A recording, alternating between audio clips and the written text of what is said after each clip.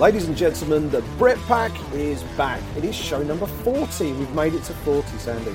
Simon Head, Chamatkar Sandhu, with the MMA podcast that brings you fighting talk with a distinctly British flavour. As I say, my name is Simon Head. Joining me through the wonders of Skype, as always, is Mr. Chamatkar Sandhu. And Sandhu, we've been side by side on press row. It doesn't happen very often, but we were side by side on press row with our buddy Abby Saban last weekend. And we're going to be working together again this week, albeit on opposite sides of the, nearly said the channel, but it's not. I suppose it's the North Sea, isn't it?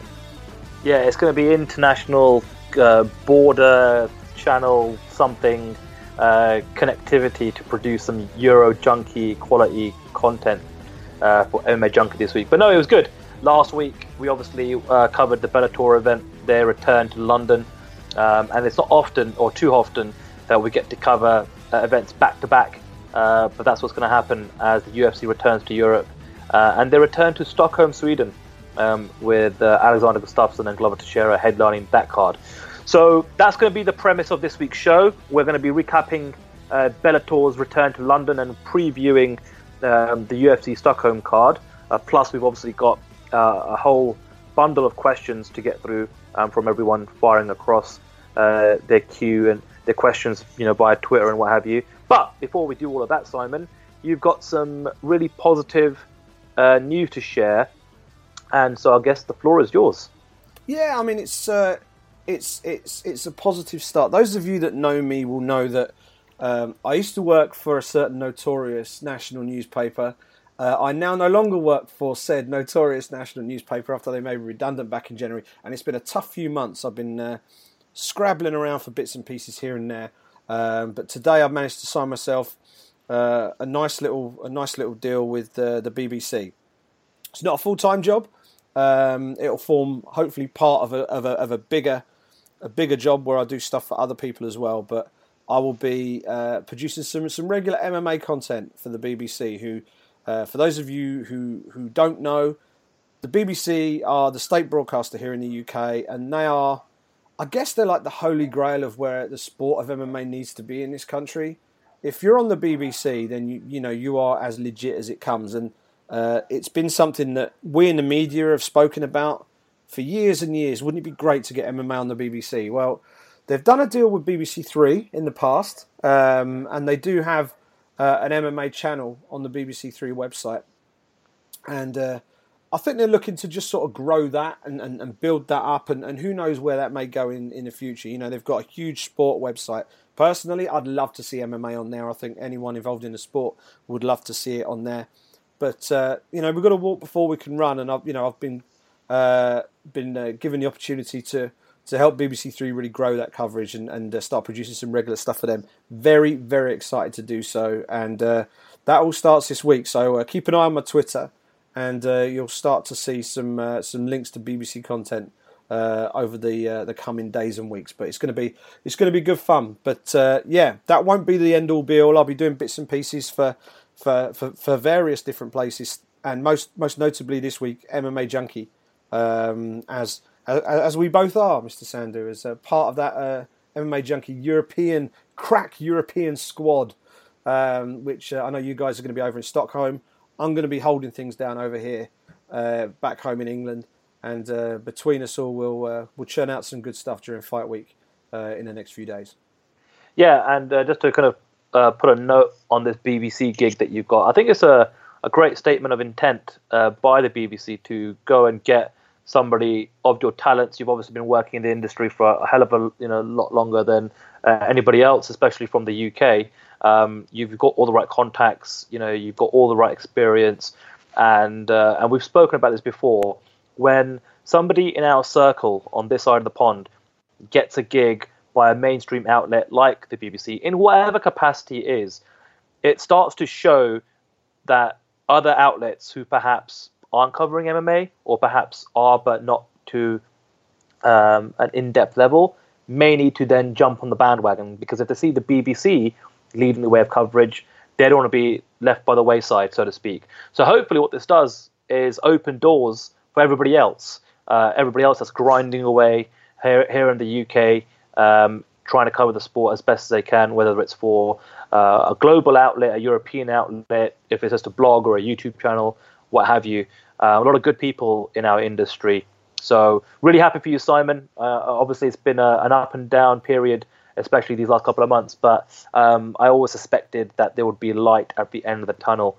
So, it's a nice, positive bit of news to kickstart today's show. Sure is. It sure is. It's been a funny few months, and my wife is due to give birth to our second daughter pretty much any time now. I mean, if I was to walk up behind her with a balloon and burst it, I reckon she'd be straight into labour. So we are getting very close. I think the due date's like June the 9th or something, but I think we might be seeing baby arrive a bit earlier than that. So everything is happening over here, but it doesn't mean I've been able to switch off from the world of Planet MMA. We were both at the SSE Arena, better known to everyone over here as Wembley Arena, this Friday night. It's been weird actually, Sandy, because the last 2 weeks I've been at MMA events, which has been a bit unusual because I've been out of the loop a little bit in terms of live events, but both of them have been Friday nights, and it completely throws you for the rest of the weekend. It's actually a good thing, because once you've got through fight night, you realise you still have a weekend. But it is weird. MMA on a Friday night is weird, especially early on the fight card, because you just can't get the people in that early because everyone's finishing up at work. Wembley in particular is an absolute pig to get to. But Wembley Arena is, I think, a great venue for fights. It's one of those where you can configure it to look nice and busy, no matter how big your expected crowd is. It's very configurable. But we had Bellator there on the weekend, and 11,800 people was the official attendance, which is pretty darned impressive. And we saw a decent show. I thought, I mean, there were some good fights, and man, there were some bad ones, and I will talk to you about one of those in a bit. But what it did show us was some good up and coming British talent. First off, let's talk about, for me, the high spot of the entire evening, and it's something that, due to events that happened later in the night, might have gotten overshadowed a little bit. Fabian Edwards, younger brother of UFC welterweight star Leon Rocky Edwards. I believe it was his pro debut, or it might have been his second pro fight, taking on a guy by the name of Rafał Sedrowski, or Sirowski. And Edwards looked like $1 million and finished him with a flying knee that Michael Venom Page or Paul Daly would have been proud of. That was the real wow moment of the night for me. That was hugely impressive. He's a middleweight, so even though he's the little brother, he's actually the bigger brother of the Edwards boys. But he looks like he might have a bit of a chance in this MMA business. He looked pretty impressive, didn't he? He did, and it's one of those weird ones where I don't know what it is about the UK fighters in the Bellator roster just nailing these flying knee knockouts this past year, or if it's Bellator just coming to London and there's something in the water. But that's now 3 flying knee knockouts from British fighters in Bellator, and the second straight successive year. Now, he didn't quite have the Pokemon style celebration that Michael Venom Page did last year, which obviously went viral, but he went about his business really, really well. Got the knockout, probably the knockout of the night. I mean, you could perhaps potentially argue that Alfie Davis scored an incredible spinning sidekick knockout. Now, unfortunately for him, it took place after the main event, so it was a post-lim. And unfortunately, it wasn't actually recorded for any broadcast purposes because... Oh, really? This is a bit... I've been checking out Alfie Davis's kind of like social media posts on Facebook and what have you, and what they did was, I think the production team, after the main event finished, thought, oh, well, we're done now, and they started to pack away their camera and their bits and pieces, and then obviously we had, which we'll obviously get to in a little bit, the big scuffle between MVP and MVP and Paul Daly. That may have caused a bit of a distraction because there was a bit of a lull period for about 10 or 15 minutes while those two were separated, and there was a massive crowd that congregated just outside the cage, which probably delayed the Alfie Davis J Dodds fight, the post-lim fight, so that when he did actually get out, it was a pretty empty arena, maybe just a couple of hundred people there, and no cameras. And the only footage was actually some fan footage that was captured on a smartphone that was doing the rounds. But if you've got a chance to see it, I highly recommend checking out Alfie Davis spinning sidekick. Alfie Davis, I've seen him fight back in the day at UC MMA, and he's kind of taken his time, kind of really getting more pro fights under his belt, supplementing a sports science degree at university, which he's now finished. So all kind of, it looks like all roads lead to Alfie Davis now really going gung-ho with his career and getting more pro fights under his belt. But to wrap it back around to Fabian Edwards, he is definitely somebody people should keep an eye on, especially in that Bellator middleweight division. Yeah, that really was super impressive. Other notable wins on the prelims, Nathan Jones, who goes by the rather excellent nickname of Mr. Bag and Tag, bagged himself a very impressive submission against Uma Kayani. That was in the first round. We had Stav Economou, the Crazy Bear. Anyone who's been in and around UK MMA will be familiar with Stav Economou. He seems to have been around forever.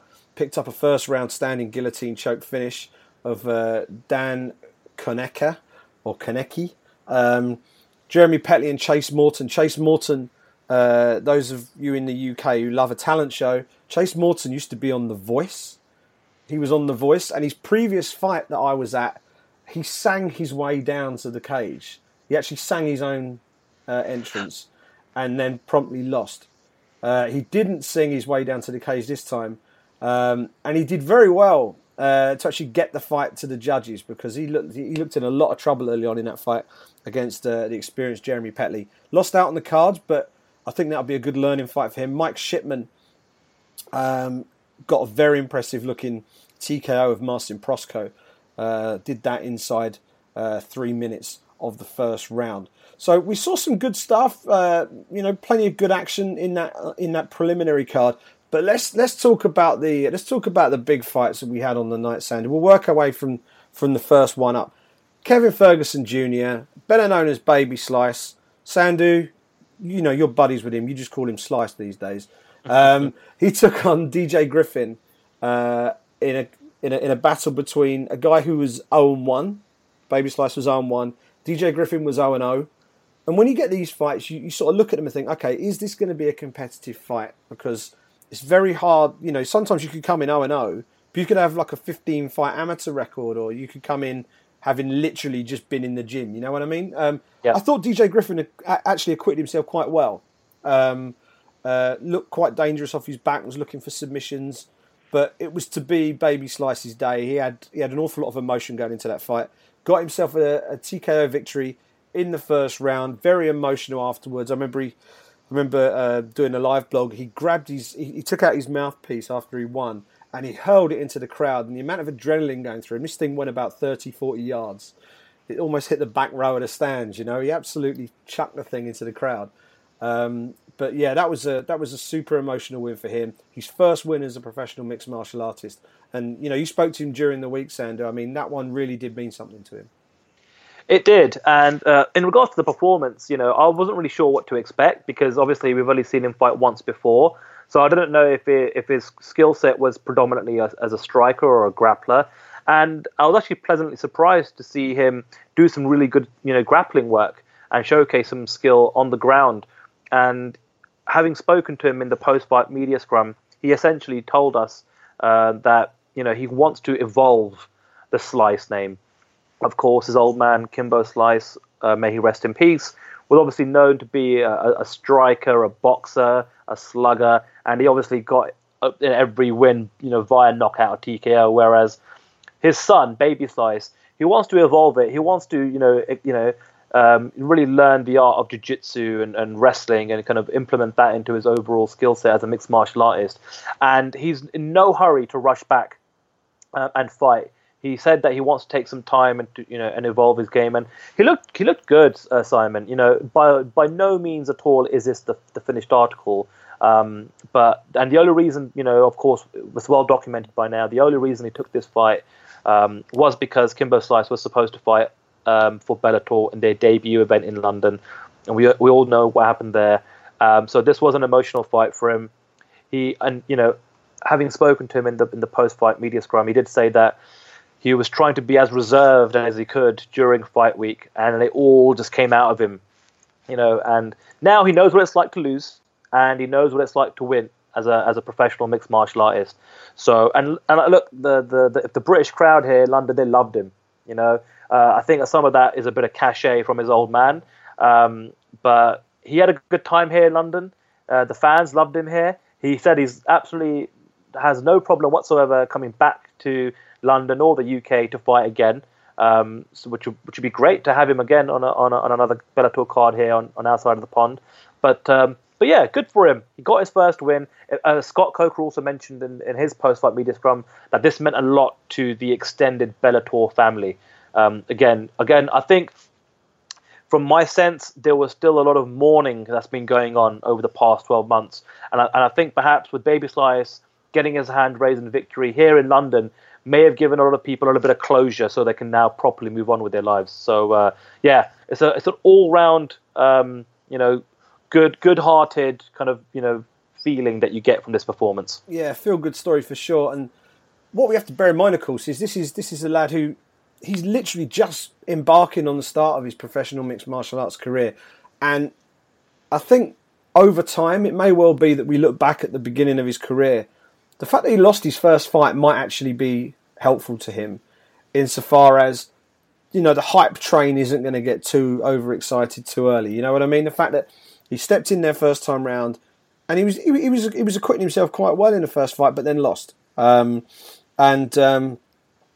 fact that he's got that loss on his record means he hasn't got an undefeated record to protect, and there isn't an undefeated record to be lauded to the high heavens as he starts to work his way up the ladder.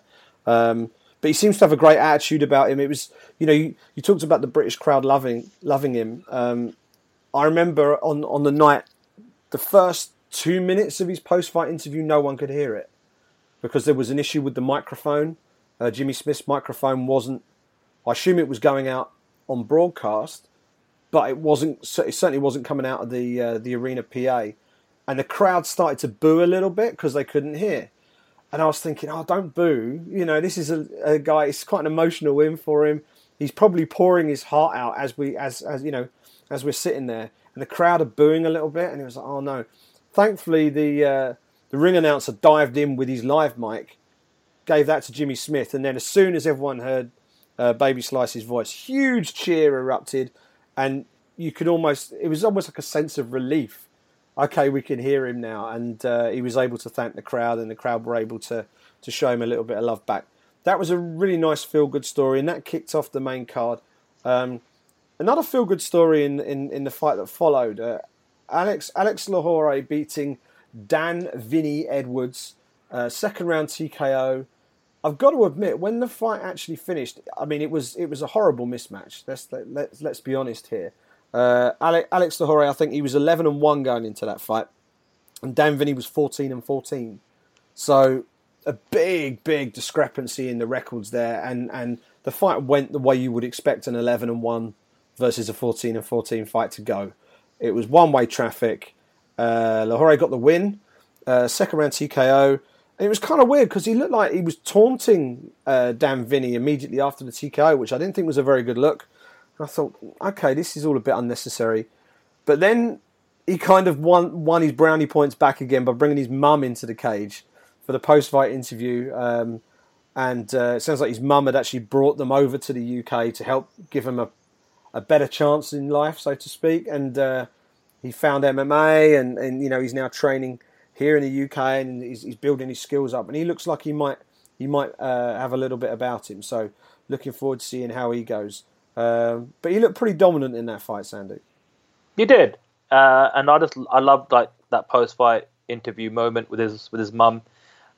It was again well received by everybody in the arena, and I think when you can win in MMA on a main card situation like that, when you know it's going to be nationally televised and get that exposure stateside as well on Spike TV in the US, try and just create a moment. Now that moment might be calling out the next fighter.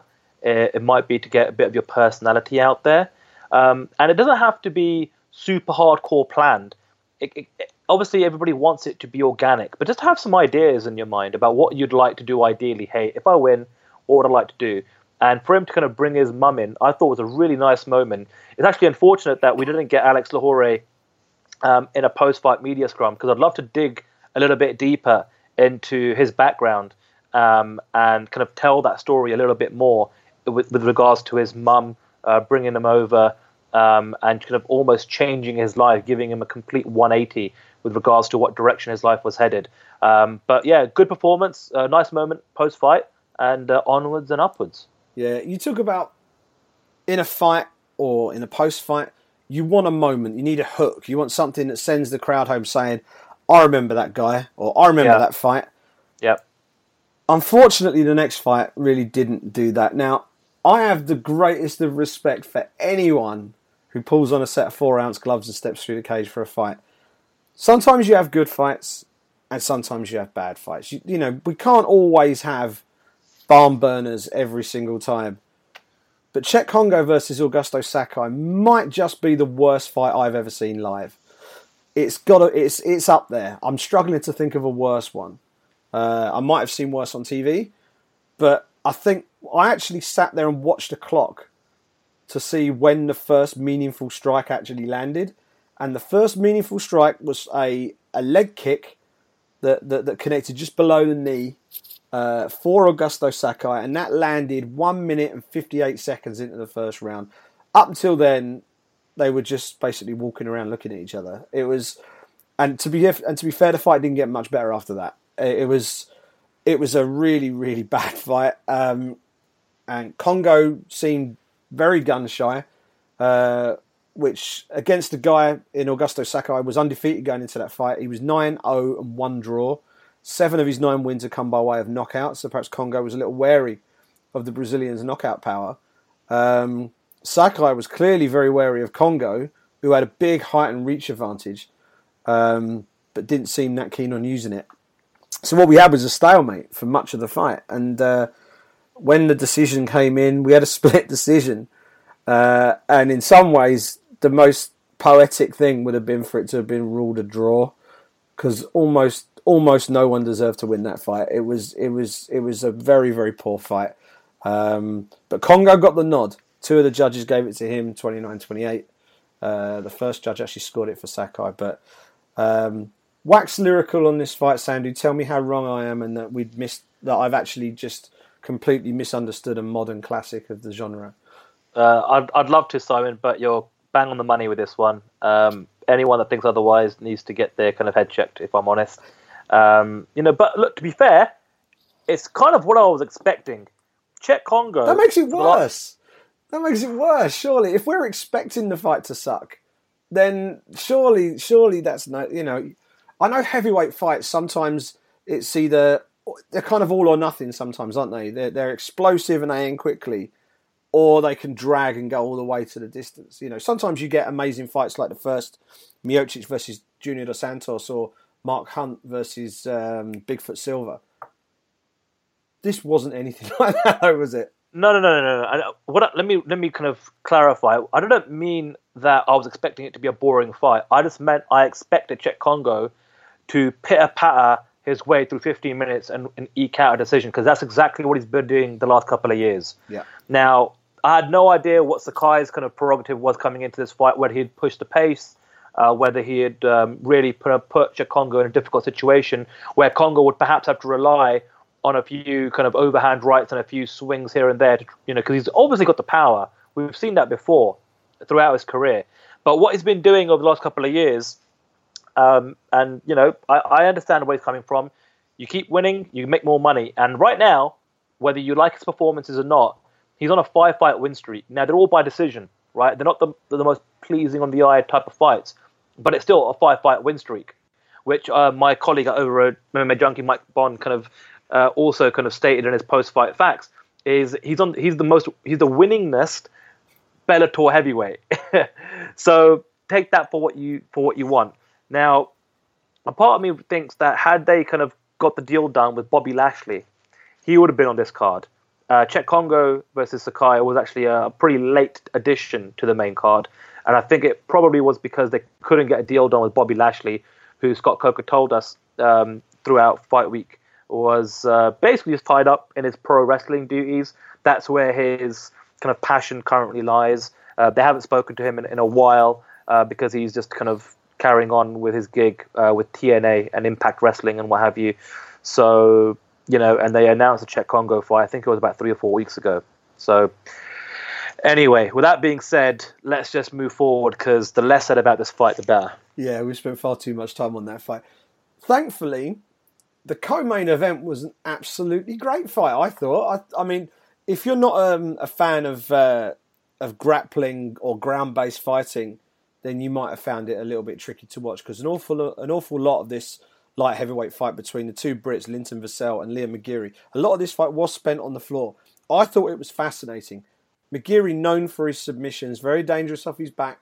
Linton Vassell, very strong in the wrestling department, loves to dominate from top position, very heavy from top position. And it was an interesting clash of styles. It was basically a case of whose style would hold sway. The striking was pretty even. And then when the fight went to the mat, Vassell did the business, put on a dominant performance on the mat, really, against the former Bellator light heavyweight champion. Got the submission via third round arm triangle. On my card, he was 2 rounds up already going into that third round. But with someone like McGeary who can pull off a submission from anywhere, there's always that danger. But Vassell looked really, really good. And I think he's probably booked himself into a title fight. Did you get any clarification on that after the fight, Sandy?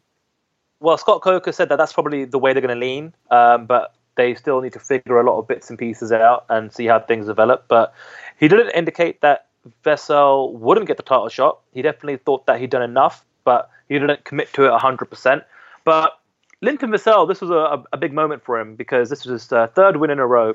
And like going into that third round, I thought, okay, you're clearly up on the judges' scorecard after 2 dominant rounds. You could just cruise your way to a decision here. But credit to him, he got the finish, and getting a finish, it just kind of puts the rubber stamp on things. I have to say, I am a little bit disappointed in McGeary's performance here. I was expecting a little bit more out of him just because of his kind of jiu-jitsu background, and I thought perhaps being on his back, he'd be able to offer a little bit more offense. But I guess in that situation, you've got to give credit to Linton Vassell for being super, super dominant, moved over to Florida, kind of rounded out his game, and he said it was all going to be business, and he good for him.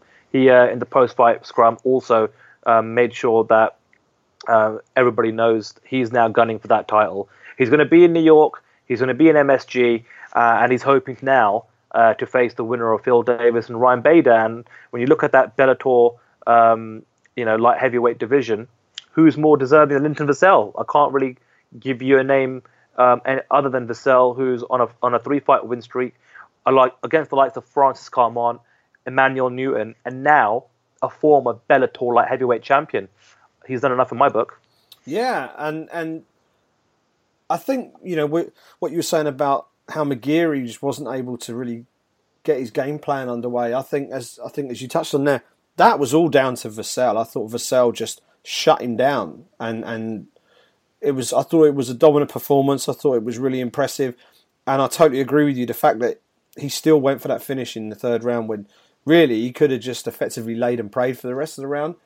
Didn't do that, did he? He went for it, got the submission win. That's a statement win for him. He's always been there or thereabouts, Linton Vassell. And I think he might have challenged Emmanuel Newton for the belt a few years back and just came up short.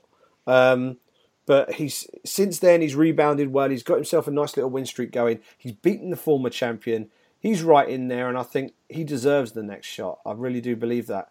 Vassell and McGeary, good friends outside the cage, but they both got the same career aims, which is that Bellator 205-pound title. Linton Vassell moves one step closer, and I think he probably will get that next shot. That all teed things up nicely for the main event in the evening. Rory MacDonald against Paul Daly. Who would come out on top and book themselves into a championship fight against the winner of Douglas Lima and Lorenz Larkin in the upcoming championship fight? Daly, obviously, everyone expected to have the advantage in the striking. Rory MacDonald, everyone expected him to have the advantage in the wrestling. And the question was, whose game would hold sway? And Rory dominated Daly. I expected it to.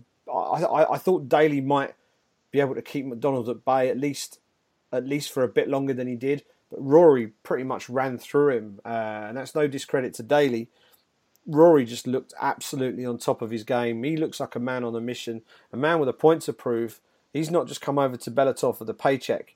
And I'm loving some of the sound bites we're getting out of him as well. You know, he means business. We seem to have, like, McDonald's kind of a scary dude anyway. When you see him talking, he's got this sort of deadpan, sort of psycho sort of look about him sometimes when you see him talking. But he seems to have turned that up to a whole new level now. And he's ready for the belt. And who's going to bet against him winning it? That was such a dominant, impressive performance. We'll talk about the fight first. There's other stuff afterwards that we'll have to get onto, but Rory McDonald looked an absolute beast in there, Sandu. He did. Dominant, made light work of Paul Daly, made it look easy, and he got a really good reception from the British crowd, and I kind of spoke to him about that during fight week, and him and both Faraz Zahabi, his head coach, thought they were coming into enemy territory. It didn't sound like there were too many enemies out there for him, to be fair, because I think a lot of people in the MMA community, especially on this side of the pond, have a lot of respect for Rory McDonald. He's a fan favourite. You could even argue he's got a cult status, given some of the wars that he's been in with, especially with Robbie Lawler. And he's come in here, nice bit of build-up with Paul Daly, main event slot, a lot of hype surrounding his debut for Bellator, and he just nullified Paul Daly completely. And, I've got a lot of time in the world for Paul. I do truly believe he's a well-rounded mixed martial artist, although obviously he gets most of his, job done on his feet with his strikes. But, he was able to, I suppose, nullify Rory in that first round, and just kind of get through that kind of difficult moment. But then the second round happened and he got taken down again. And when you've got someone like Rory McDonald on you, 6, 7, 8 minutes into a fight, sooner or later he's going to find a position or tweak you in a way where you give him an opening. And once you give him that opening, which Paul Daly did, he got his arms around his neck, and Paul Daly was hitting the canvas pretty quickly before his lights went out. So a really good result for Rory McDonald. Gets those kind of Bellator jitters out of the way, off to a win, and now he's set himself up for a title fight in that 170-pound weight class. But he's not done there, because he told MMA Junkie that he'll like to hopefully fight for the middleweight title by the end of the year. So Rory McDonald now is on a nice bit of momentum. He's got a win. He's fighting for the welterweight championship. He might be able to angle for a fight for the middleweight championship if things go well later this year. Plus, Bellator are going to be entering the Canadian market with a red-hot superstar in McDonald. And so, yeah, it's just a welcome back the Red King. Yeah, super impressive. The overall event, I mentioned earlier, an attendance of 11,872 for a total gate of $1.09 million. That's £834,000. That works out about £70 a ticket, average. So decent night's work for Bellator. Hopefully we'll see more of them in the months and years to come. That they are aggressively looking to expand across the region, which is encouraging to see. That wasn't the end of the action. I know we had this dark match afterwards, but we also had a bit of an impromptu scuffle, and I don't know if TMZ decide they're going to open a European office, then Shamakar Sandhu, I think you'll be top of the list because you were the sort of Johnny on the spot, weren't you? You managed to capture the fan footage that ended up being shared pretty much across every major outlet, I think. Once they all woke up to it, where there was a little bit of a skirmish between Paul Daly, who'd obviously just lost, and Michael Venom Page, who was due to fight on this fight card against Derek Anderson, but had to withdraw due to a knee injury, I believe, in the lead up to the fight. He was in the crowd. Daly had a few choice words in the post-fight press conference, and as he left the cage, the things boiled over. I'll let you take up the story because you were over there already, I think, or sort of heading round there anyway. Yeah, it's a weird one. I mean, so I spoke to Michael Venom Page earlier in the evening. He was in really high spirits, actually. Good spirits, happy to be there. Obviously, unfortunately, he couldn't perform in front of the London crowd, which is what he really wanted to do. But with that being said, he was still, taking pictures with fans and doing some autographs. And he was there front row. Alongside him front row was Robbie from Arsenal Fan TV. So, infamous over here on this side of the pond. Actually, we're internationally now with that YouTube channel. But, he was having a good time, and he was there with his girlfriend, there with his manager and his brother and his team or what have you. And then, so the main event wraps up, and then we see Paul Daly literally walk past press row, and then Abby gives me a bit of a nudge and says, hey, he's making a beeline over to that front row area. Go check it out. So I kind of just run. By the time I get there, Paul Daly is literally getting in Michael Venom Page's face. Now, there's a couple of gents in front or in between them, one of which is Robbie from Arsenal Fan TV. I quickly switch my smartphone to the video camera mode, hit the record button, and I just jump up onto a chair so I can get a nice, not a bird's eye view, but a nice high angle point of view. And it was just pandemonium, Simon. Paul Daly's kind of getting in his face. Now, there was no physical altercation between the two because, like I said, there was plenty of bodies in between them. But it caused a massive scene. Obviously, there's health and safety involved. Scott Coker told us afterwards that they'll have to review all the available kind of video footage to see if there will be any suspensions or fines issued for either guy. But being put aside, what you've got now is what I think, in my opinion, one of the most high-profile fights that Bellator can put on. It's already had a lot of meat on the bone, considering some of the back-and-forth trash talk they had in the building up to and at the Bellator London press conference a few months ago. They are keen to fight each other, and now that Paul Daly's obviously lost to Rory McDonald, MVP is going to be coming back from this knee injury, which looks like might be this autumn. That's a nice little time frame to perhaps put this fight together. Now, with that being said, Scott Coker did say during Fight Week that the plan was to bring an event to Belfast this year. They're talking to a venue in Dublin, and they were looking at one other UK city, but it wasn't going to be London. So then everyone's kind of speculation and thoughts were perhaps towards Liverpool, Manchester, Glasgow, Newcastle, somewhere else that they can hold an event. I asked him if they would perhaps call an audible and actually come back to London sooner rather than later. And he wasn't opposed to that idea. Because I think if you're going to do Paul Daly versus MVP, you got to do it in London. You got to do it in a city where you're going to get the most amount of media exposure, especially the mainstream media. Plus, they've got their Viacom head offices here in London, which means they can get a lot of the production and the logistical bits and pieces ready for their marketing plan. So, thankfully, nobody was hurt in the skirmish, in the little scuffle, but that kind of stuff does really well in the fight game, Simon. It really does. It really does, and I think London makes the most sense. But I don't think Manchester or Birmingham would be a terrible second choice. Both big cities, big fight cities that are used to putting on sizable fight cards. Holding it over in Ireland would be fine, but I think having it here in England makes a lot more sense. Two English guys. The rivalry started in London, if you like, when they were facing off during the press conferences and all the rest of it.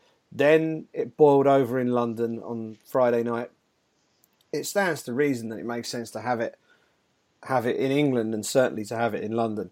I called it the Eubank v Ben of British MMA a few months ago. And I stand by that because these two guys, while I think there is underneath it all a healthy respect for each other, they're also very, very different characters. And I do think they rub each other up the wrong way a little bit. And this is a fight that needs to happen now. And the fact that Daly lost, I think, accelerates the process. I think if Daly wins, he then goes into a title fight. And then that just puts another barrier in the way. MVP then has to take another fight in the interim. So the fact that MVP is injured and Daly lost, I think that has to be the next fight for both men. Would you agree with that? Yes, without a doubt, it has to be, right. It can't be anything else, can it? Nah, I don't think so. I think when you're sitting on something as hot as this, sometimes you can do the slow build, and I think that was the original plan. But I think we're at the stage now where to do anything but that would be to basically to put the fight at risk. I think Daly made it very, very clear in his post-fight interview what he wants next. He wants MVP next. And I think MVP would be more than happy to take that Daly fight next because he'll see that as a way of catapulting himself straight up there into the championship picture. I think people have wanted to see MVP in a big fight for a while now.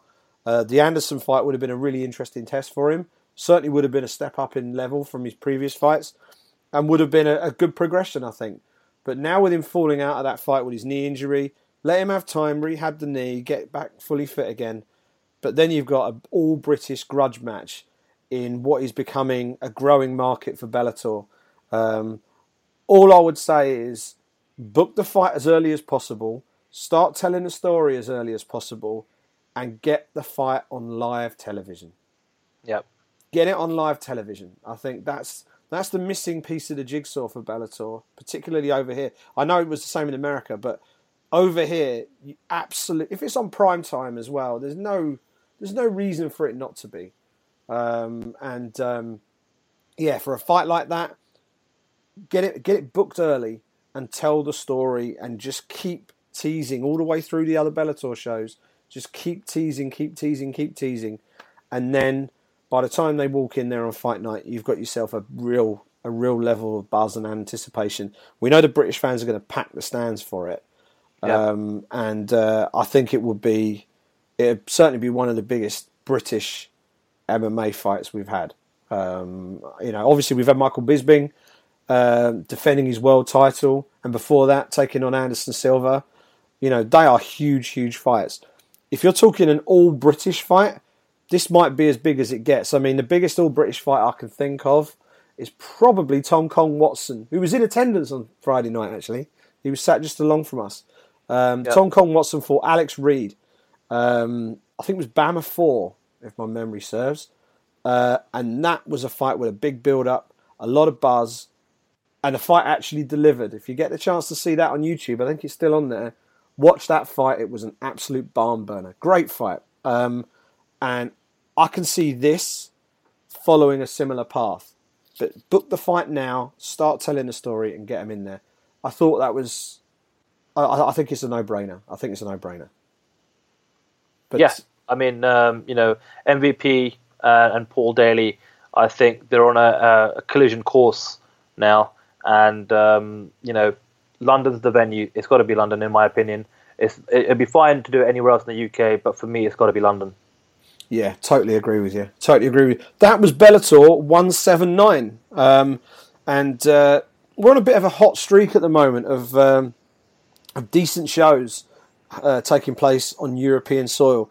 We had Bama 29 in Birmingham 2 weekends ago. We had Bellator 179 in London this past weekend.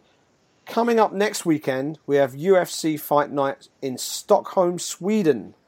Alexander Gustafsson back in action to take on Glover Teixeira in a light heavyweight fight that will quite possibly propel the winner either into a number one contender fight or maybe even into a title shot, depending on how decisively they win it.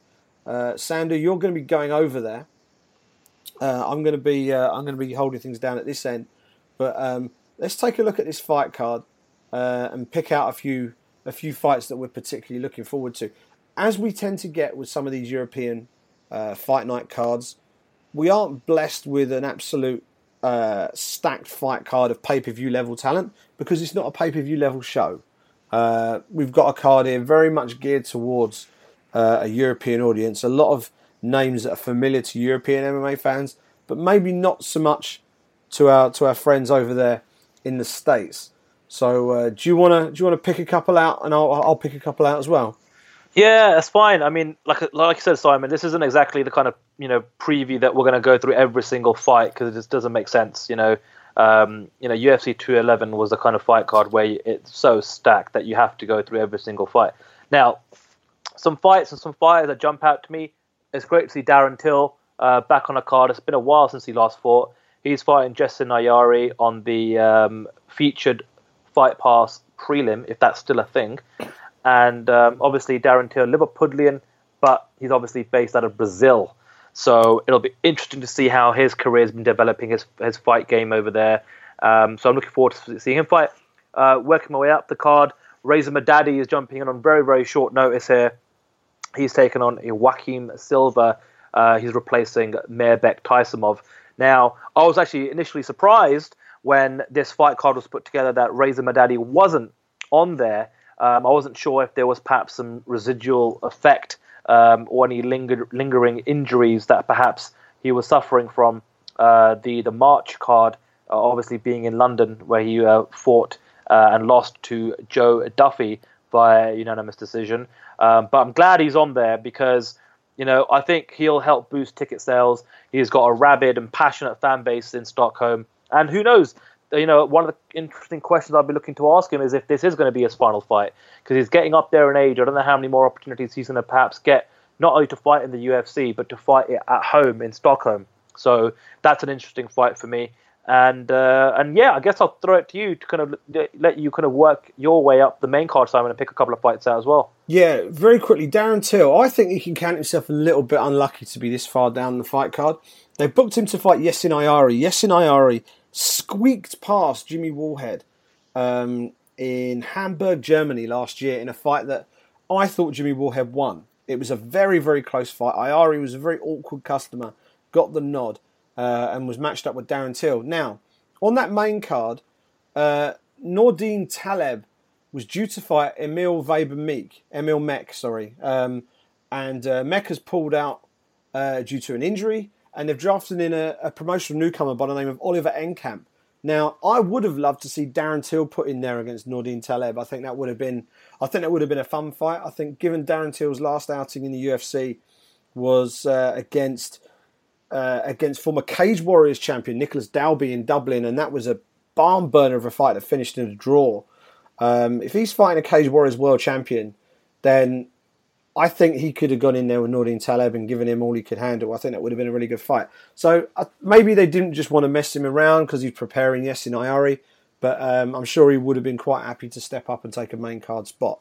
But he's down there on the prelims. Main card fights, Jack Hermanson versus Alex Nicholson, I think will be a really interesting fight. Hermanson, again, he's a former Cage Warriors world champion as well. He's looked good in the UFC.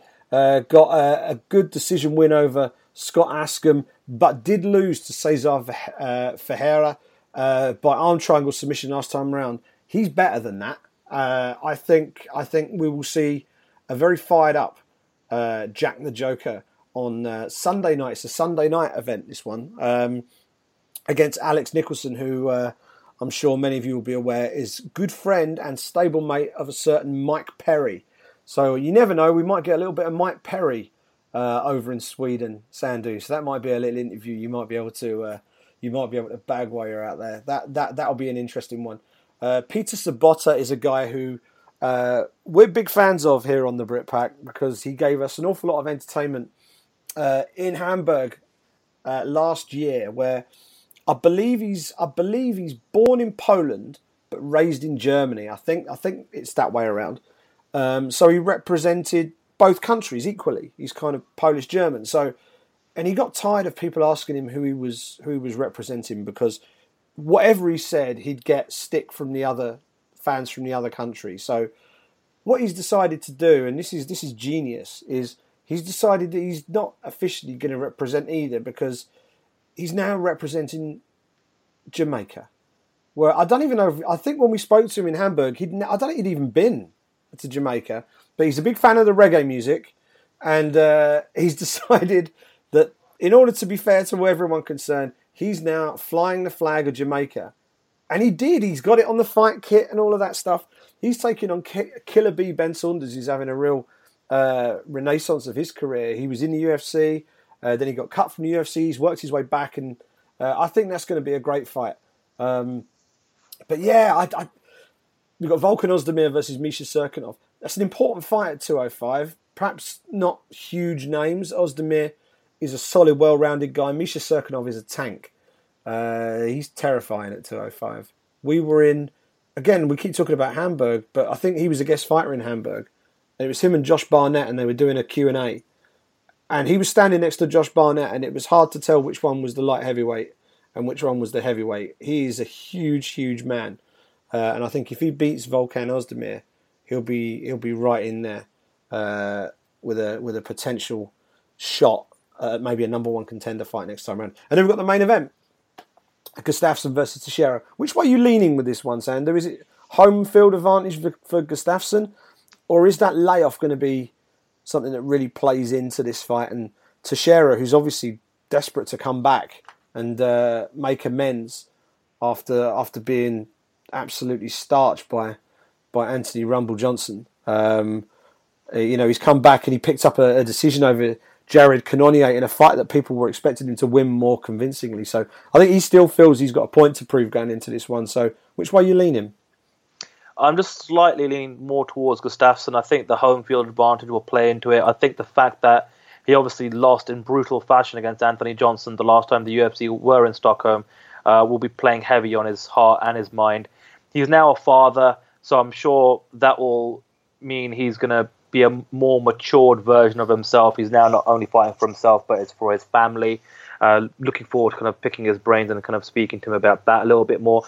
And also, with those guys like Jimmy Manuwa and Alexander Gustafsson and Glover Teixeira, with Anthony Johnson now out of the picture, that light heavyweight division is right there for the picking. Once John Jones and Daniel Cormier, figure things out and get to fight, we'll find out exactly who the champion is, whether it's DC or John Jones, and eventually that division, that champion, is going to need another contender.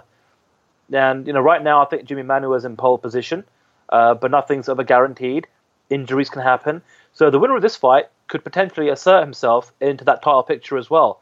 And all it takes is a solid performance, maybe a nice little promo, and that's pretty much all it takes these days in the light heavyweight division. And you mentioned Misha Serkinov there. He's another one that's on the rise in the 205 division, and a big win from him. I wouldn't be surprised if we saw Misha Serkinov win in that co-main event, take on the winner of that main event, maybe perhaps somewhere down the road this year.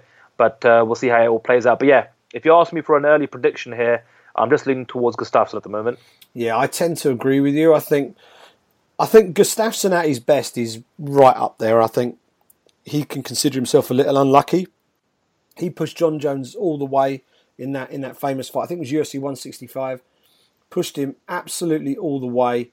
That was spectacular, and I think he still feels that he can make one more run at the belt and maybe capture it this time round. So looking forward to seeing how that one pans out. Now, as I said before, that's taking place on Sunday.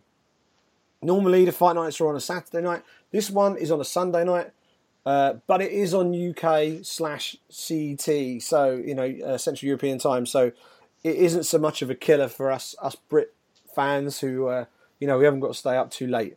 But that all goes down in the Globe, which is a great venue in Stockholm, Sweden, May 28th. And do check out the coverage of that from Mr. Sandu and from yours truly over on MMA Junkie during Fight Week. That should be a good one. Sandu, that wraps up the main portion of the show. It's time for a bit of Q&A, isn't it? It certainly is. Again, thanks everyone for firing your questions over to us at the BritPack MMA. That's the Twitter handle. And let's get right into it. First one comes in from John Todd, who says, how would you book the Mayweather versus McGregor undercard? Which fight is on the card? And just boxing or MMA fights as well? So, look, I think everything is trending towards this fight being booked. Since we last spoke, Simon, Dana White has confirmed, as well as Conor McGregor, that part of the deal is signed, sealed, and executed. It's now in the hands of Dana White and the UFC brass, speaking to Al Heyman, Floyd Mayweather, and TMT, the money team, to figure out that side of the equation. And once that's done, this fight is going to happen. It's going to go down. And from what Dana White says, it's going to be a boxing card. So don't expect Anderson Silva versus Roy Jones Jr. Don't expect David Haye versus Jimmy Manuwa. But, I mean, if we were going to be fantasy booking, those are the types of fights I think that we would love to see, just as an MMA, fan and a journalist that covers MMA. If you're going to do it, have some fun with it. But I think everything is geared towards what a typical boxing card is, and that's littered with up-and-coming fighters, up-and-coming boxers, with no real name value because you don't need it. You've got Mayweather-McGregor headlining the card, generating all the revenue from the pay-per-view, and we'll start to see the MGM Grand or the T-Mobile Arena or whatever arena is being used empty for the most part until that main event where everybody will be rushing in. Any thoughts, any other consideration, any other opinion, Simon, in regards to an undercard for that boxing match? Yeah, I think we are likely to see it as an all-boxing event. I'd love to see like a Dynamite-style card where you've got the boxing ring and you've got the octagon in there, and use it as a showcase for both sports. That would be amazing. I think a boxing purist audience might struggle when it comes to watching some of the MMA involved. So if you did that, you'd have to match make the fights in the MMA portion of the card very carefully, so that you didn't have some sort of like grapple fests, or two all-American wrestlers going at it. Just because you could see, the boxing element of the crowd will just not be into that at all. So you'd want pro striking stuff going in there. But I tend to think it will just be a boxing card. And I know you said there's no need to have other big fights on the card. I think we'll see some names on the card because Floyd Mayweather will want to be either co-promoting the show or certainly have a say on what goes on that undercard. One of his young proteges, Gervonta Davis, he fought at the weekend over here in the UK and beat Liam Walsh. I think knocked him out in the third round or standing TKO'd him in the third round. I watched that fight and he looks really useful. And after the fight, Mayweather said that he would love Gervonta Davis to be on the undercard of a McGregor-Mayweather fight. He also said he wants Badu Jack to be on the undercard of a Mayweather-McGregor fight. Badu Jack is another member of the Money team. There's other guys on that stable, people like J. Leon Love, who is a rising star as well. So you can imagine him using that as a showcase, not just for himself. Obviously, he's going to be the one raking in the dollar bills, right? But what it also will do, I think, he will look to showcase his stable of talent as a promoter and his team. So I would think they will, provided the timelines make sense, I would expect to see 3, 4, maybe 5 Floyd Mayweather teammates on that fight card. And what would be kind of cool is if they could somehow line up suitably talented Irish opposition. That would be kind of cool. And then you've got the whole Ireland versus the USA. I think that would be kind of fun. But again, it all depends on sanctioning issues, timelines, availability of suitable opposition and things like that. But I would certainly expect Mayweather to use it to not just showcase himself, but to also showcase the fact that he is now a rising force in the world of boxing promotion. His fingerprints will be all over this event. But you say it's close to happening because obviously they've done the McGregor deal. I think they've got a long way to go because I think doing the McGregor deal was always going to be the easy bit. I really do. I think getting McGregor on board, I think, was always going to be the easy bit because you're negotiating with a guy you know well, a guy you've negotiated with many times in the past, and always managed to get the deal done eventually. And it's a fight that Conor wants. They're not trying to force him down a road that he doesn't want to go down. This is something he wants. So they've sat down, they've thrashed out a deal, brilliant. But in reality, they're probably only 25% there, 20% there. Because Mayweather is going to want a piece of every available pie, and he will want the biggest piece going. You've got the TV issue as well. Will it be on Showtime, who Mayweather's contracted with, or are they going to do something separate to that? What other exclusivity deals are tied up within Mayweather right now. So there's a whole load of bells and whistles, and I think if they can sit down and make this deal, then I think it'll be a massive victory for the ability of both promoters to sit down and maybe acquiesce on a few things, give and take, in order to put on what will be a mega show. But I think they're a long way from getting it booked. But we'll see. We'll see how it goes. If it gets booked, it'll be massive. Absolutely massive. James Gloyn tweets and says, BT seem to be showing the UFC live at 4 p.m. on Sunday. What happened to the watershed rules? Now, I haven't looked at my old TV schedule up until Sunday, but can you shed any light on this? Yeah, it's looking at the EPG. I've got the BT Sport TV guide in front of me. I sort of preempted this because I knew this question was coming. 4 till 6, UFC Fight Night prelims, live, and then the main card, 6 p.m. till 9:30, according to the BT Sport EPG. Now, obviously, you're going to be an hour ahead of us in Sweden, right? So, yep. So that kind of figures. Normally, the first fight's about 5 o'clock, 5:30, isn't it? So that makes sense. Now, the question about the watershed is a really interesting one, and honestly, I don't know the answer, because when I worked at BT Sport, I was there for a couple of years, and that was always the reason why we couldn't do it. We always had to put the prelims on the app. Now, either they've scheduled it in error and it will eventually be put on the app, or they've decided, sod it, we're going to just do it anyway. I'm just looking to see what's on before it. They're showing a rerun of an NBA game before it. So, yeah, I don't know. I mean, it's great. If it's going to be on proper linear TV, that's what we want. We want these... we show boxing at that sort of time of day, reruns of boxing matches. Why not show MMA? Maybe there's a softening of the stance. Maybe BT when they first launched, and here's the other thing, without labouring it too much, when they launched, they were a brand new channel. And they had to make sure they kept all of the regulators on side. They couldn't go too gung-ho, making any kind of bullish decisions with regards to how they scheduled stuff and how they dealt with certain regulations. And, the watershed was one of the things that they were very wary of. Maybe now they're a bit more established. They're fully entrenched now. Maybe they feel like, maybe they can, they can get away with it, maybe. I don't know. But I'm happy about it. If this actually goes down and it actually happens and we get live MMA at 4 o'clock on a Sunday afternoon, fantastic. Absolutely brilliant. Long may it continue. But, yeah, it's an interesting question, and I don't really know what's changed. Perhaps there's a bit more flexibility with a subscription channel versus a terrestrial channel in like a Channel 5 or a BBC One or something like that. It used to be 8 p.m. It used to be 8 p.m. The watershed on the normal channel was 9, and on a subscription channel was 8 p.m, and you had to transition into it. So you couldn't show Peppa Pig and then face punching. So I know BT Sport don't have the rights for Peppa Pig. Maybe they'll go for that next year.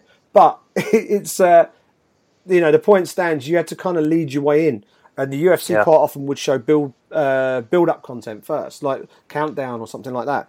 But, it's an interesting one, and I don't really know the reasons for it. All I know is, if that goes live at 4 o'clock on a Sunday afternoon and there's no repercussions, happy days. That's all I can say. Happy days. That may just pave the way for more earlier broadcasts down the road, which is going to be that's a really interesting situation to monitor, and I'm sure we'll have our finger on the pulse and see how that all plays out as well. Will Moore tweets in and says, are any of you realistically expecting anyone at 170 or even 185 to give Rory a legitimate challenge? Yes, I am. I think Douglas Lima, Rory McDonald, fireworks, that's a legitimate challenge. I think Lorenz Larkin, Rory McDonald, fireworks, that is a legitimate challenge. Now, 185, of course, because it's a weight class we haven't seen Rory McDonald perform at before. I think everyone's a little bit too quick to dumb down the ability of the Bellator roster. And we've seen time and time again in the past, Benson Henderson being a prime example. These UFC guys aren't able to just come over and have their way with the Bellator guys. This is competitive, top-level, elite mixed martial arts. And I think it's kind of disrespectful to think that someone's just going to come in and walk through a division. Any other thoughts you want to give on that, Simon? I actually think it's an easier division for Rory. I don't think the division at 185 is as deep as it is at 170. The 170 division, I think if you look at Bellator, they've got two divisions that seem to be brewing up quite nicely. The 205 division seems to be coming along quite well, and the 170 division is coming along quite well. 185, not so much. Champions Rafael Carvalho. His last two title defences came against Melvin Manhoff.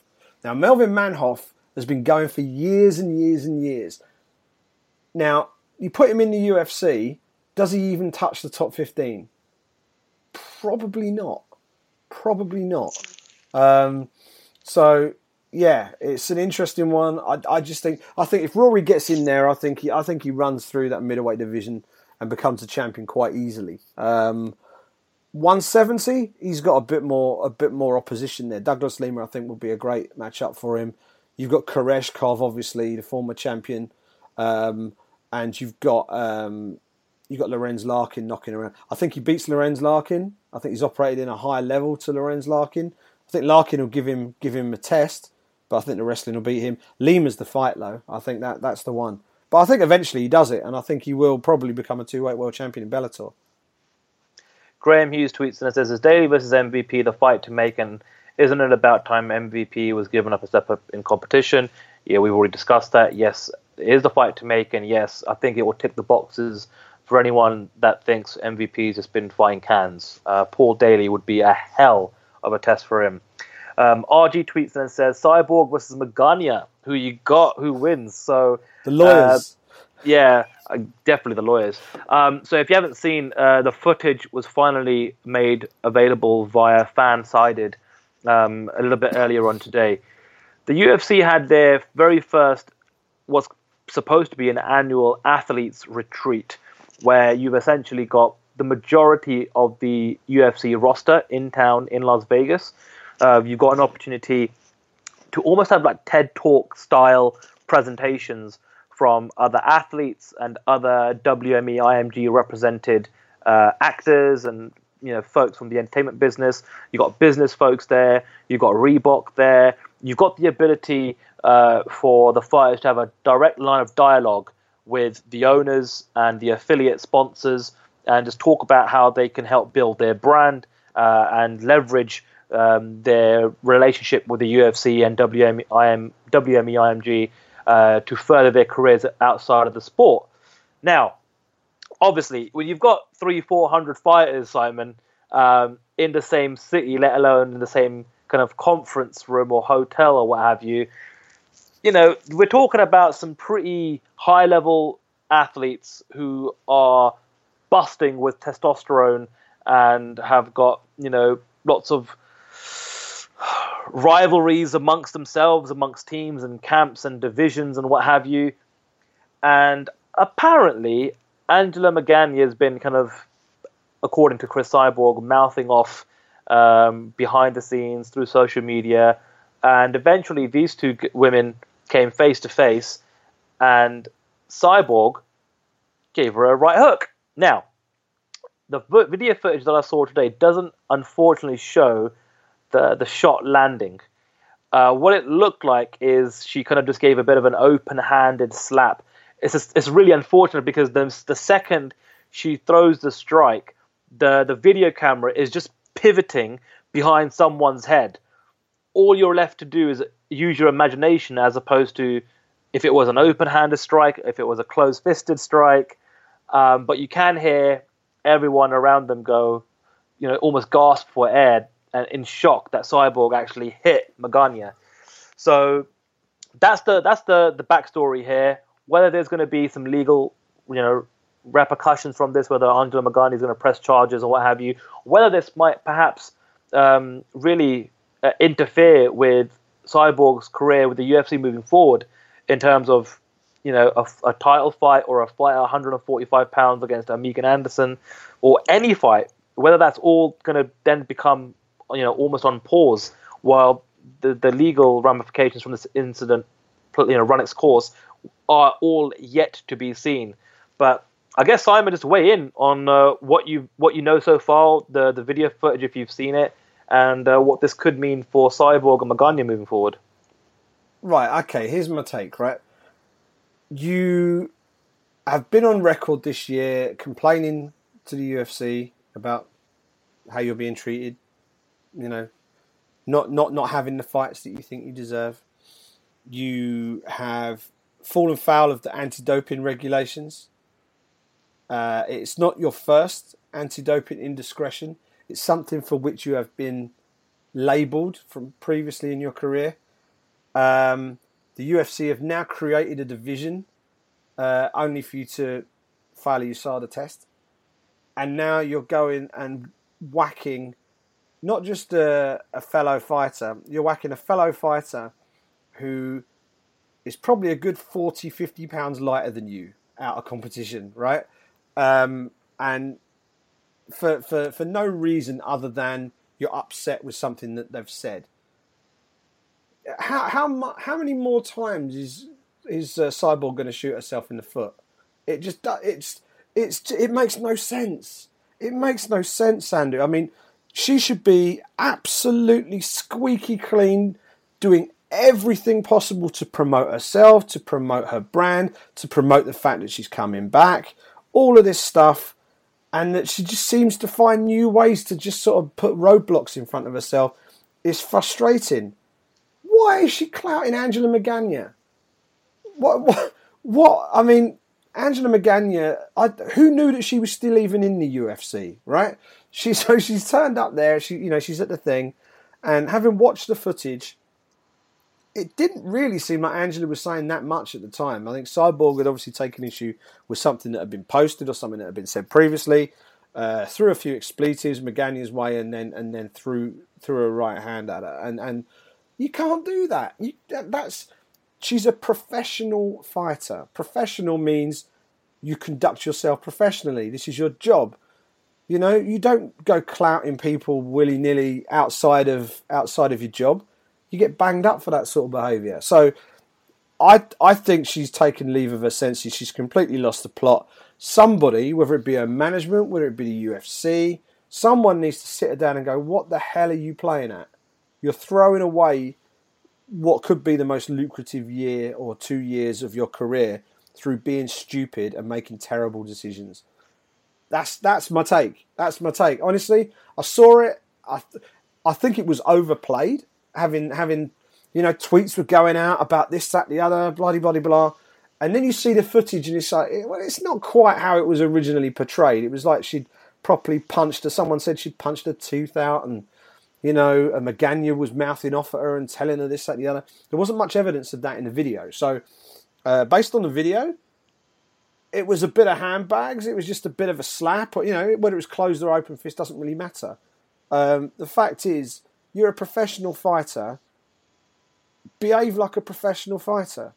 Don't, and especially when you need to be getting into everyone's good graces again, particularly the UFC. This doesn't help her at all, and you can't go walking around with a temper like that and expect everybody to sort of bend over and give you the fights that you want and the opportunities that you need when you can't conduct yourself properly on official company business. All right, it was fun and games and everyone's having a bit of fun, but you got 300 fighters there. I haven't heard any stories of anybody else smacking each other about. So, and there's a lot of alpha athletes knocking about the place, People have respectfully kept the distance from the people that they've got rivalries with, and everything appears to have gone off relatively without incident, except for this. It's stupid, and I've got no sympathy for it at all. And just as we kind of speak about it, there's just been an article published on MMAJunkie.com for those that want to check it out. And it looks like the Nevada police, the Clark County police, have basically charged Cyborg with a misdemeanor assault, which essentially carries a potential jail time of 6 months and a $1,000 fine, although that punishment can be downgraded to community service. So this is actually really serious now. So I guess it's going to come down to how far along Angela Magani is going to push this, but Cyborg's in some trouble, and it's not a good look. And you kind of broke it down very well there, Simon, because this is the opportunity for her to make some real big paydays, and for her to jeopardize this by a really silly act is really disappointing. So we'll see how that all kind of develops. Sonny D'Angelo tweets in and says, which new weight classes will the UFC bring in, and will they remove the 170-pound weight class? So we know that the women's flyweight division is on its way.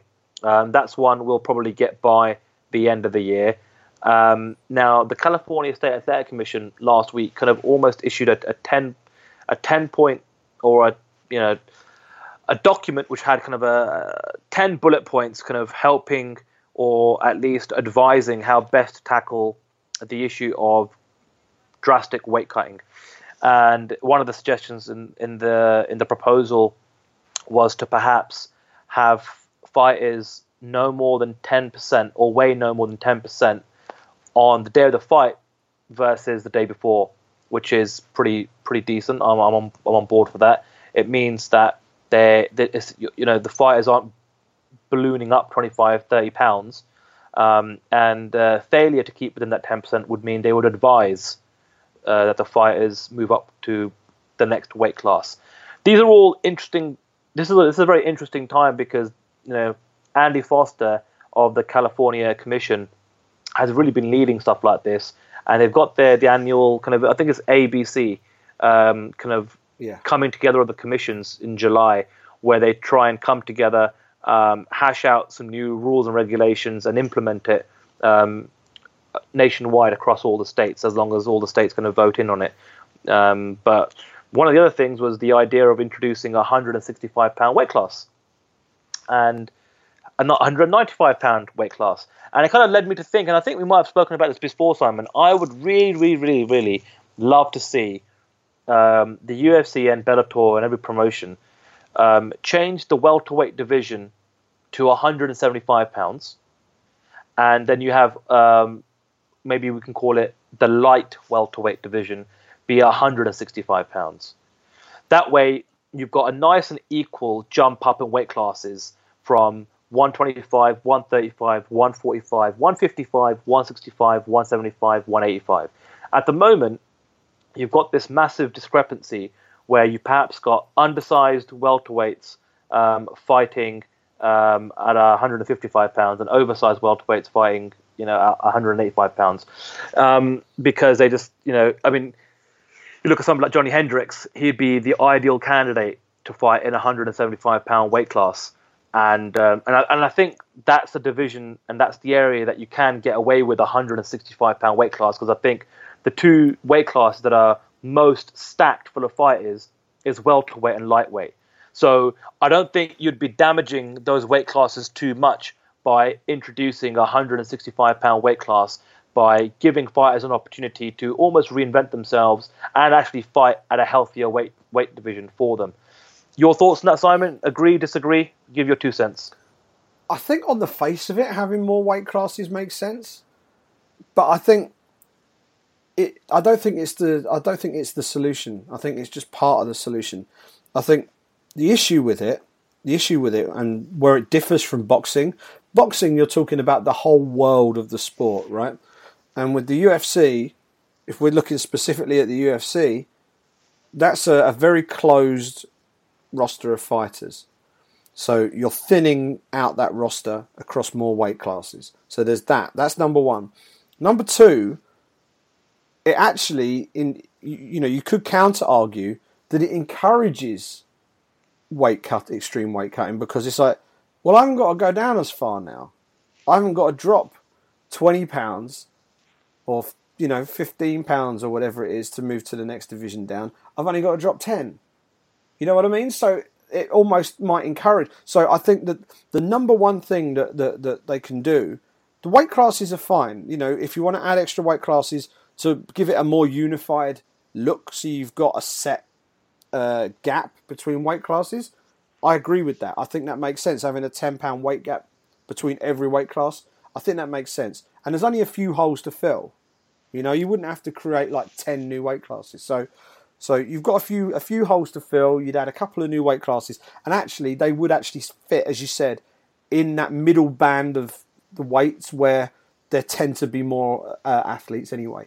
Now, I think the key is you need to almost come up with, like in drug testing, they build up what's called a biological passport, where your drug tests are basically totaled and put together over a long period of time, and from that you can put together a profile of everything from the amount of red blood cell content to your testosterone, epitestosterone ratios, and you can compare those even if you're fluctuating within the agreed ranges.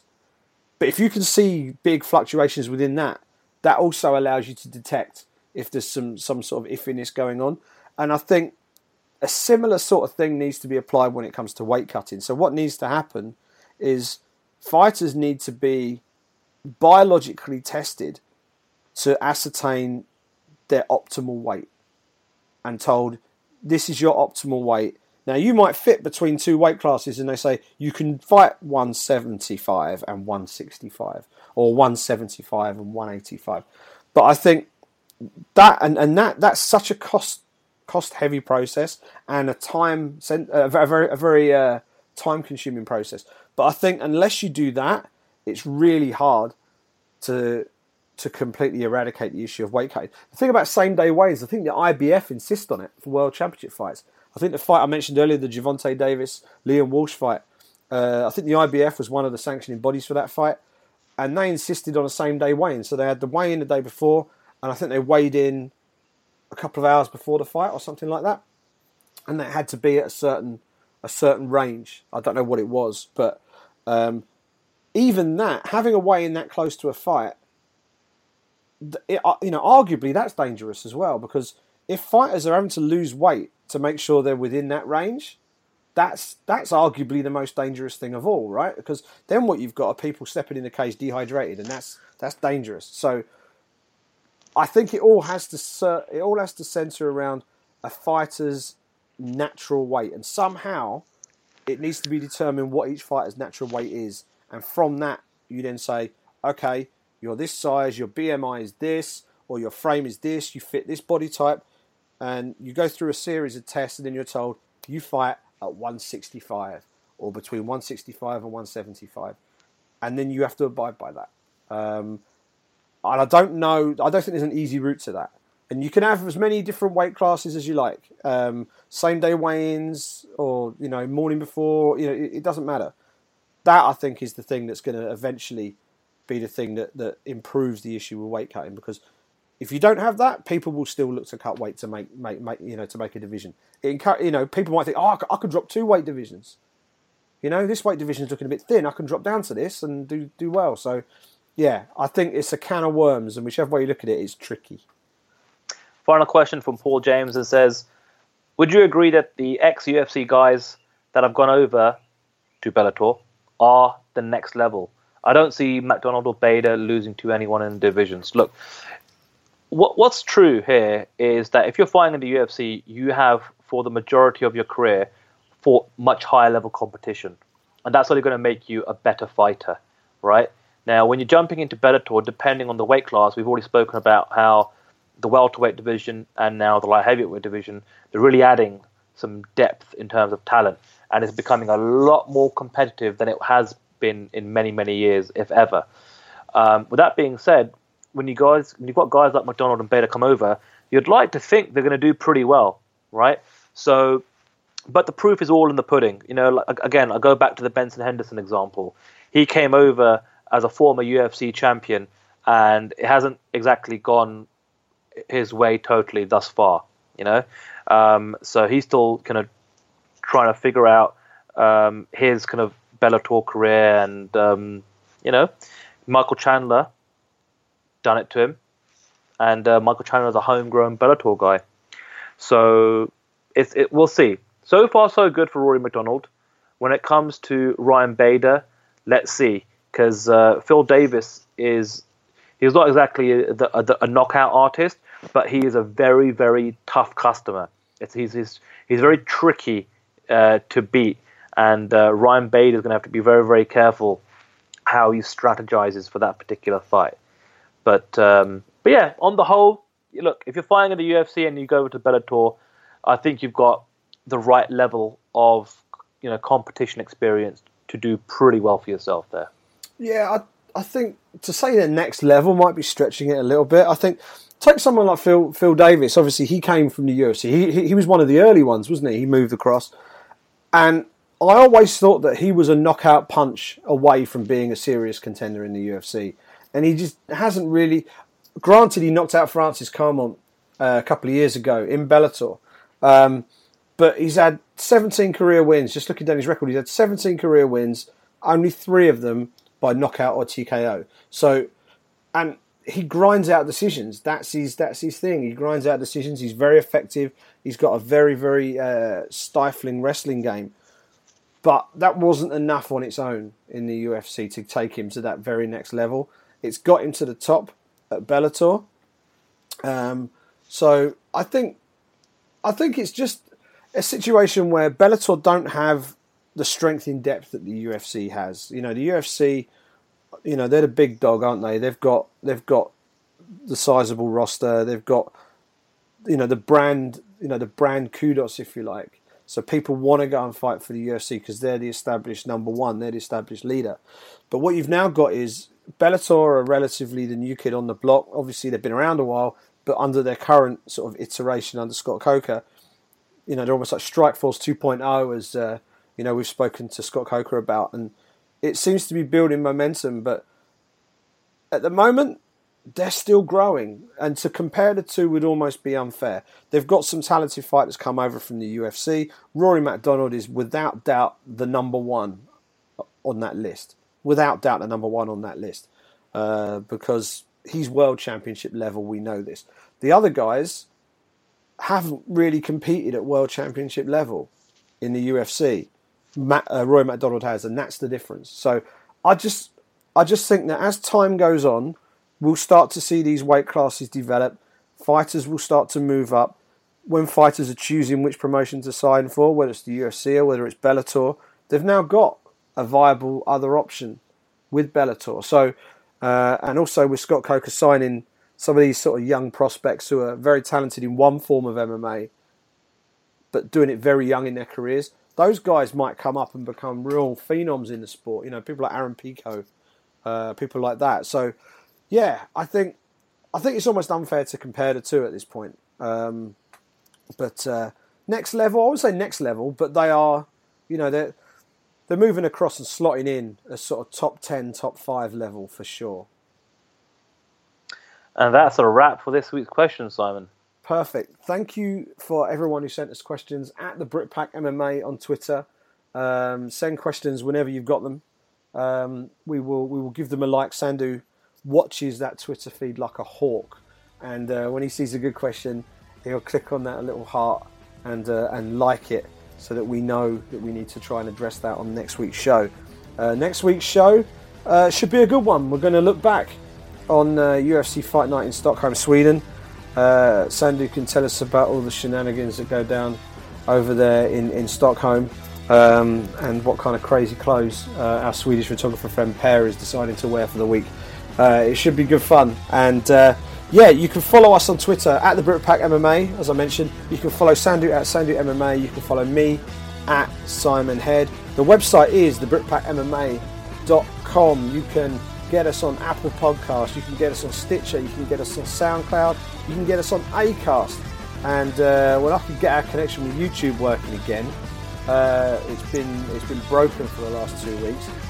We'll get it on YouTube as well.